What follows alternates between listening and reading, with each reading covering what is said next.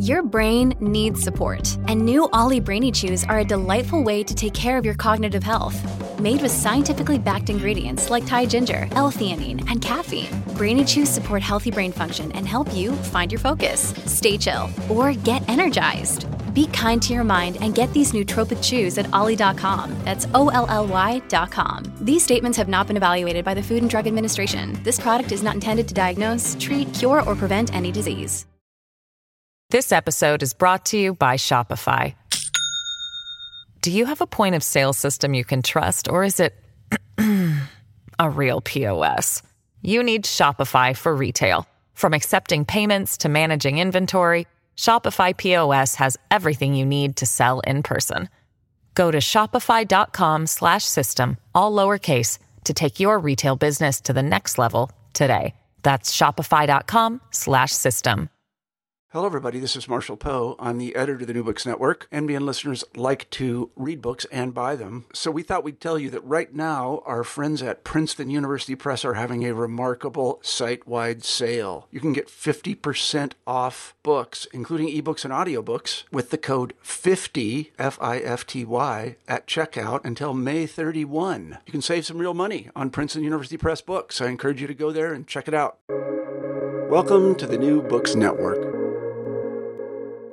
On today's episode on New Books Network, I'm sitting down with Dr. Jason Gilmore, Associate Professor of Communication Studies at Utah State University, to discuss his recently published Bloomsbury Press book written with Charles Rowling titled Exceptional Me: How Donald Trump Exploited the Discourse of American Exceptionalism Through Systematic Comparative Analyses. Exceptional Me details the various ways that Trump strategically altered and exploited the discourse of American exceptionalism to elevate not the nation, but himself personally. Gilmore and Rowling call this Trump's Exceptional Me strategy. I'm Dr. Julia Gossard, Associate Dean for Research in the College of Humanities and Social Sciences and Associate Professor of History at Utah State University. Thank you so much, Jason, for joining me today to discuss Exceptional Me. I have a lot of questions I'm excited to ask you. What inspired you and your co-author to write this book at this time? Most of what I had been writing up till the book were kind of historical takes on the presidency since World War II. I was writing a paper that was very much about how presidents have invoked American exceptionalism in foreign contexts out in the world. It's a diplomatic thing to say, I'm the greatest country on earth when you're surrounded by foreigners. So kind of talking about the creative ways that they do that. And one of the reviewers said, why is Trump not in this? It was, maybe a year into his presidency. Why is Trump not in this? And I thought, well, I just don't have data on Trump. And it was more you need to have Trump in this. And so I started coding. I code just by watching presidents at this point. I just kind of naturally do it now, or I'm trained to do it. But when I really focused in and said, all right, what's he doing and how is his relationship with American exceptionalism? This is unlike any president ever. This is just a new relationship with American exceptionalism. Every president comes in and pretty much bows to the notion of American exceptionalism, finds ways to wax philosophical about American exceptionalism, like really get creative, right? Mm-hmm. What does it mean to each one of them individually and their vision for the nation? And Donald Trump, it was about him. That same language I've been looking for: greatest, unique, only, first, all of that language that draws you to the notion of American exceptionalism. He would use it, but relative to himself. After a little while, I started noticing some trends. I was like, I think I'm going to write a book about this. Yeah, that's really cool.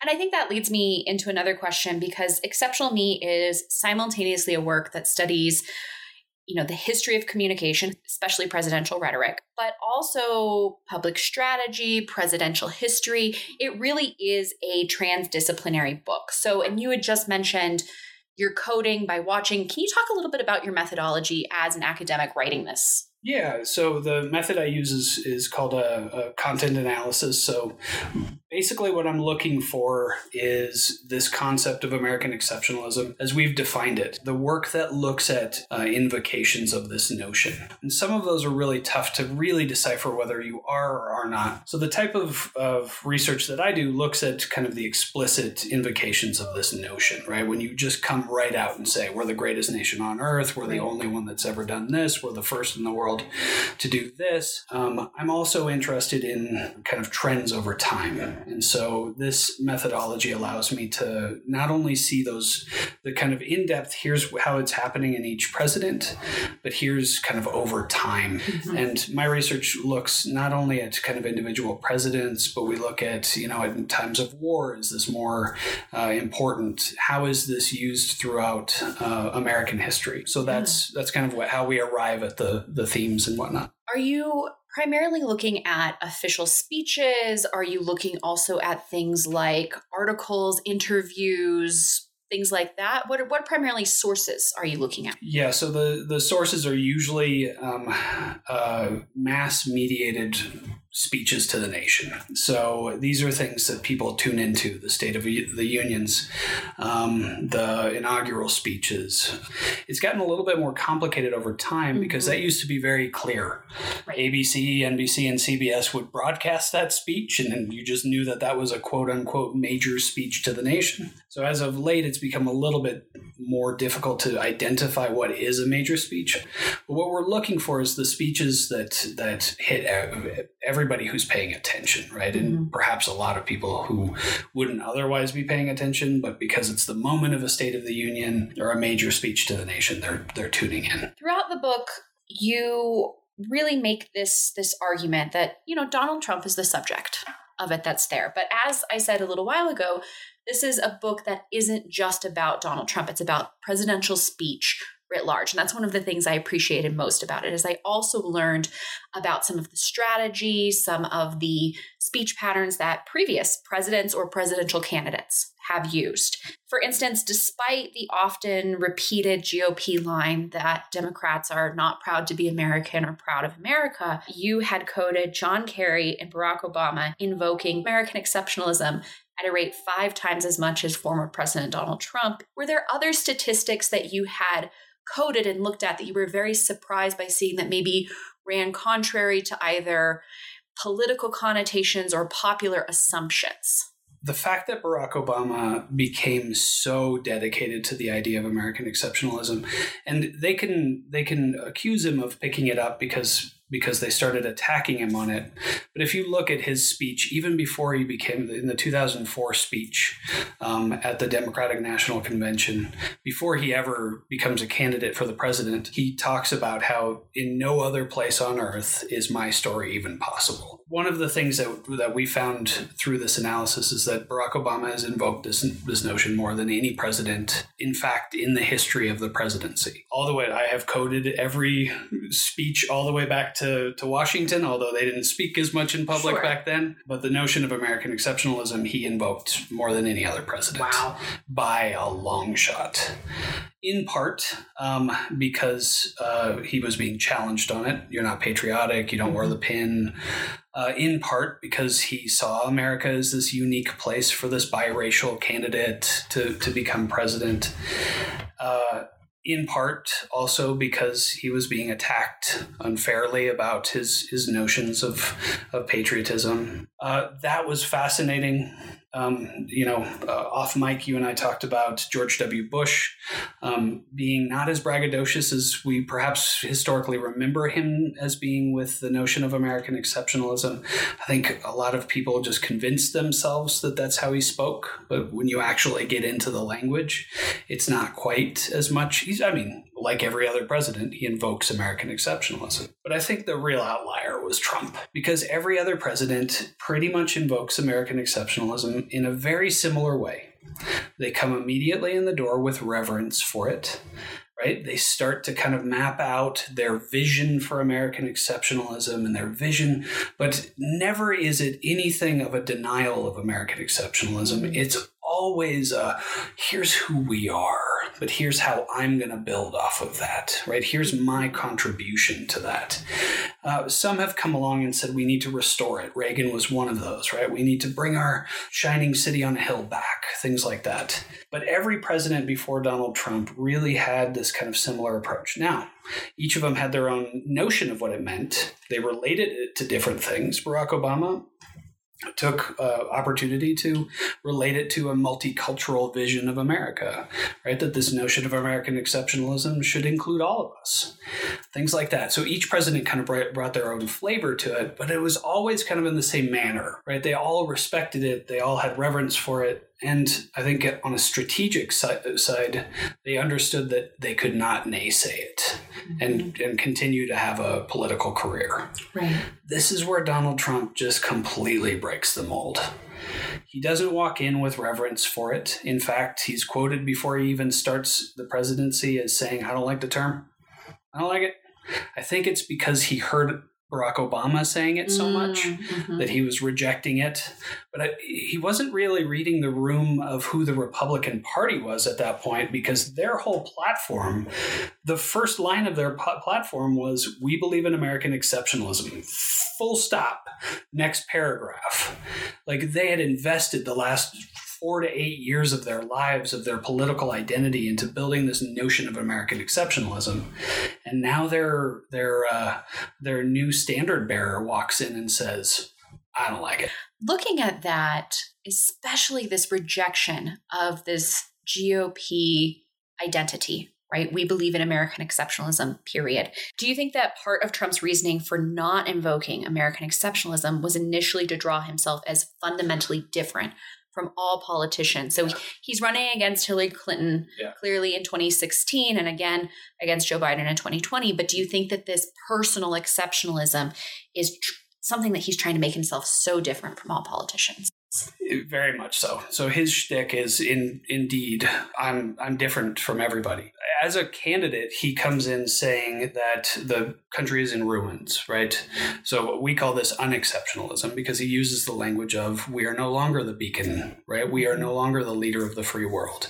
Right. We're not number one anymore, right? All of these are anti-American exceptionalism. He's denying that we are American exceptionalism.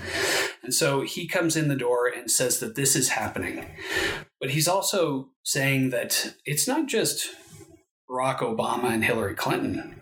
He goes straight at the standard bearers of his own party. So 2016, if you think back to who the candidates were, to take them down, his strategy is to go after all politicians. I call it blame everybody. Everybody's to blame because that means I'm the only one who can fix it. And the interesting thing is all of us, if we think back and we think about the slogan, drain the swamp, the thing is we would all think that happened from the get-go of his campaign. He actually tested that a month before the election. Yeah. Wow. So Drain the Swamp was only up and running and in his supporters' hands, T-shirts and things like that. He would say it at every event for a month leading up to his election. That's funny how memory works. Yeah. Though, to tell us that was, something that existed from 2015 onwards. Yeah. And it's interesting because that was not just invoked, that was invoked specifically in reaction to the fact that Republicans started jumping ship on him because of the tape, the Hollywood tape. That's right. Right. So they start jumping ship on him and he says, all right, drain the swamp of all of them. And in fact, he comes into office in his inaugural, and he doesn't just point at Democrats going out. He says, all of these people in Washington, they've been taking advantage of you, and I am here to take back your country for you. That savior mentality that we see being used. It's the exceptional me. Right, exactly. You have split up your book into two very distinct acts here. So you have Act 1, titled The Exceptional Me Strategy version 1.0. And then you have Act 2, The Trump Presidency or Exceptional Me 2.0. Then you have an epilogue 2, dealing with Exceptional Me 3.0, we could probably say. With this Exceptional Me Strategy version 1.0, I found it very interesting because you go back in time to say that he is employing a modern Jeremiad. And instead of celebrating American achievements, he's disparaging. American achievements, Americans, politicians, everyone. But you trace this rhetorical decision back to Puritan ministers in Massachusetts Bay Colony, almost suggesting that going against American exceptionalism is an American exceptionalist practice in many ways. So this is something we've seen repeated throughout history in strategic moments when people are wanting to maybe consolidate power or use this for a specific purpose. Why did this strategy, though, work so well in the 2016 election with voters in particular? I would argue that the reason this strategy works so well, our country is in ruins. We're not exceptional anymore. It's the politicians, both Democrats and Republicans' fault, right? So this is the strategy of we're not exceptional. It's their fault, and there's only one way we can save this nation, right? He says it in his nomination speech. Nobody knows the system like I do, which is why I alone can fix it. Right? So this is based off of the notion that he and he alone can do this. And he still employs this to date. And I watched him today in his tweets or his Truth Social today. But the thing is I think by 2016, I think even before that, the American people are a little tired. And a little tired of candidates who they didn't ask for in both parties being chosen for them. I think a lot of people were just kind of disillusioned with the system. And this brings about not only Donald Trump, but it brings out a Bernie Sanders, right? Sure. Two candidates that are appealing on completely different sides of the spectrum, but to the same notion of that system's kind of broken. And does everybody feel a little shafted here? Which they do, whether they should or not we can have that conversation separately. But I think people are feeling this way. And then in the run-up, before Trump throws his hat into this, I remember having conversations with people about this is going to be the Clinton versus Bush, right? Jeb Bush versus Hillary Clinton. And that seems like a broken system. If you've gotten to the point that the two parties, all they can produce is from the same families that have already had the presidency, then it feels broken to a lot of people. Right. They feel disenfranchised. And so Hillary Clinton stays in the game. I think she represents to many of them that establishment, that same old people in power keeping themselves in power. And Donald Trump just completely takes a wrecking ball to it. We saw across, the lack of a better term, the Western world, also around 2015, 2016, an uptick in populism, right? I'm thinking specifically about Marine Le Pen in France, these places where populism really takes off because of that exact point that you just said, though, in terms of people are feeling frustrated with the system. They're feeling left out, maybe forgotten or falling behind there, which again, when you give them this opportunity of having a candidate who's saying, I'm the exception to the rule, I can solve your problems, that really does create a vast amount of support for that person, especially when somebody is feeling the system is so broken. He talks about all of that. He is calling out what a lot of Americans in their home were saying. Unsophisticated as it was, because he's not that sophisticated of a speaker, and as problematic as everything was that much of what he said was, his strategy worked. And the one thing that I tell a lot of people is that you can make a lot of mistakes about Donald Trump, but don't think that he doesn't know what he's doing. Right. He very much knows what he's doing. He's doing it again right now. Got examples from his Truth Social as of late. He's using the same strategy. Right. They have sent us into ruins. We're no longer, in one of his Truth Social tweets, he says, we're no longer the standard. The standard sets us now. Right? We're not the leader of anything. Yet again, he's saying we are unexceptional. It's Biden's fault, right? It's also all of the politicians' fault. But I think it's this language that gets the middle of the ground people saying, the system is kind of still broken, right? Biden was in there for 30 some odd years and now he's the president. It doesn't feel like things are changing. So they're still wondering whether there's whether there's an option outside of Donald Trump to break the system, or at least, renew the system and get some fresh blood into the system. Right. So I think there will be people who are still attracted to that in the face. Like, this is cognitive dissonance at play. January 6th was horrible, and I'm going to vote for, not me, but I'm going to vote for Donald Trump. January 6th was a threat to our democracy, and I'm going to vote for Donald Trump. Like, you can see people going down this path. So I think the importance of kind of understanding, this strategy, but also kind of understanding why it is that people are attracted to this is a path to kind of understanding, how to counter him. Sure. For those who want to take him out of office. We need to understand that his supporters are a very complex group of people who come with all kinds of different interests and reasons for voting. Right. And some of it's a rejection of the left, that the left might have to do some introspection about. So there's just a lot kind of at play. This episode is brought to you by Shopify. Do you have a point of sale system you can trust, or is it a real POS? You need Shopify for retail. From accepting payments to managing inventory, Shopify POS has everything you need to sell in person.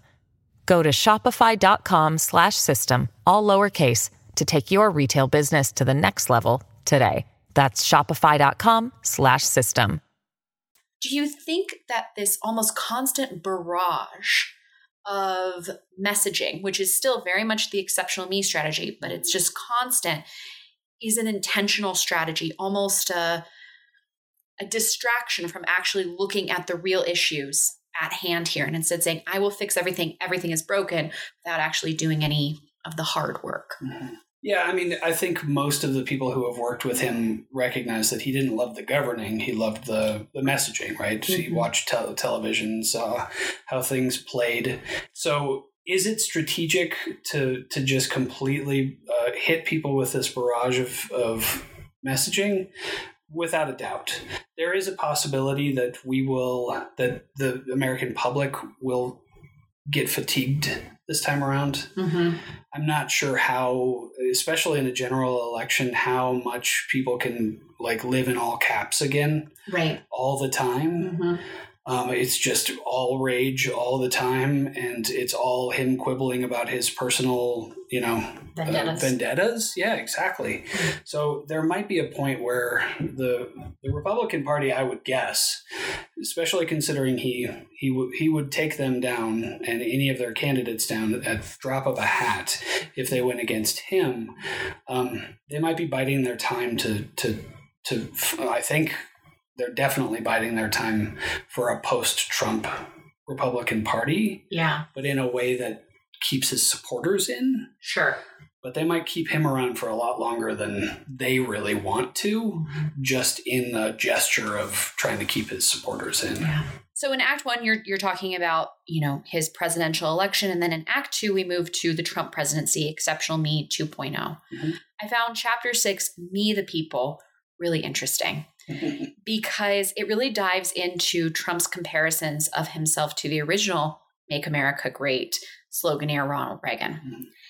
And it's much like that cognitive dissonance that you're providing there, because he imagines himself as Ronald Reagan, but decidedly different. Mm-hmm. Because whereas Ronald Reagan really sought to be a president for all of the people, mm-hmm. trying to unite as much as he knew his strategies weren't going to unite the nation, there was still this sentiment that he wanted to bring people together.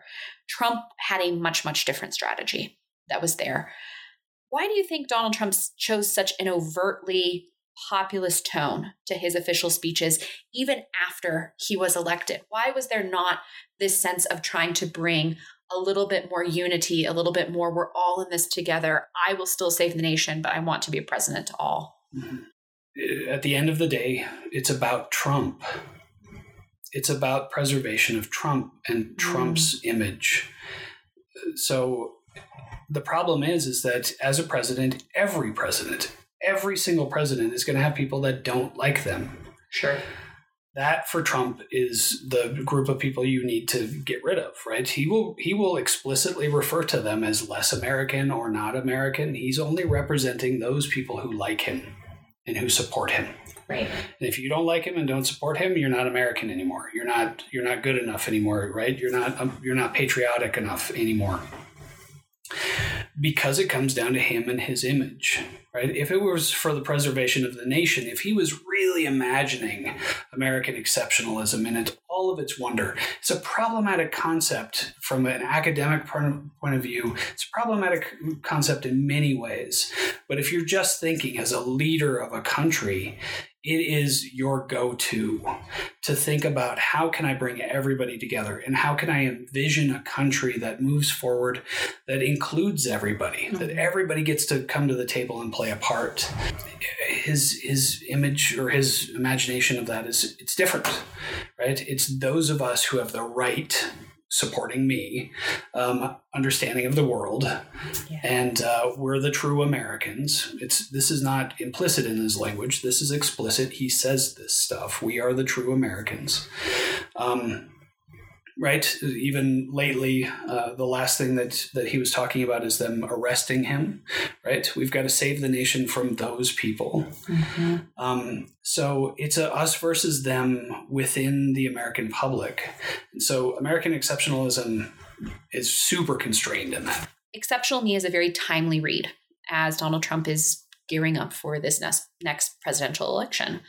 And you chart the Exceptional Me strategy 3.0. Can you speak a little bit to what you are seeing as this 3.0 strategy currently underway? And I know you brought some quotes and things. So I was looking through his speech at CPAC, and these are things that have just happened recently, and some of his Truth Social. But I mean, the funny thing is once you get on his mailing list, even if you unsubscribe, they'll continue to send you stuff. So I get this stuff all the time from when I was writing this book, and the language is the same, right? He's back to we're unexceptional, right? He's back to that because he's not in power, right? Because exceptionalism in his mind only happens when he is at the helm. We become exceptional when he's in charge, and we're no longer exceptional if he's not in charge anymore. Right now in the CPAC speech, he was talking about, I'm the only choice. I'm the only hope for saving this nation. His new slogan is Save America.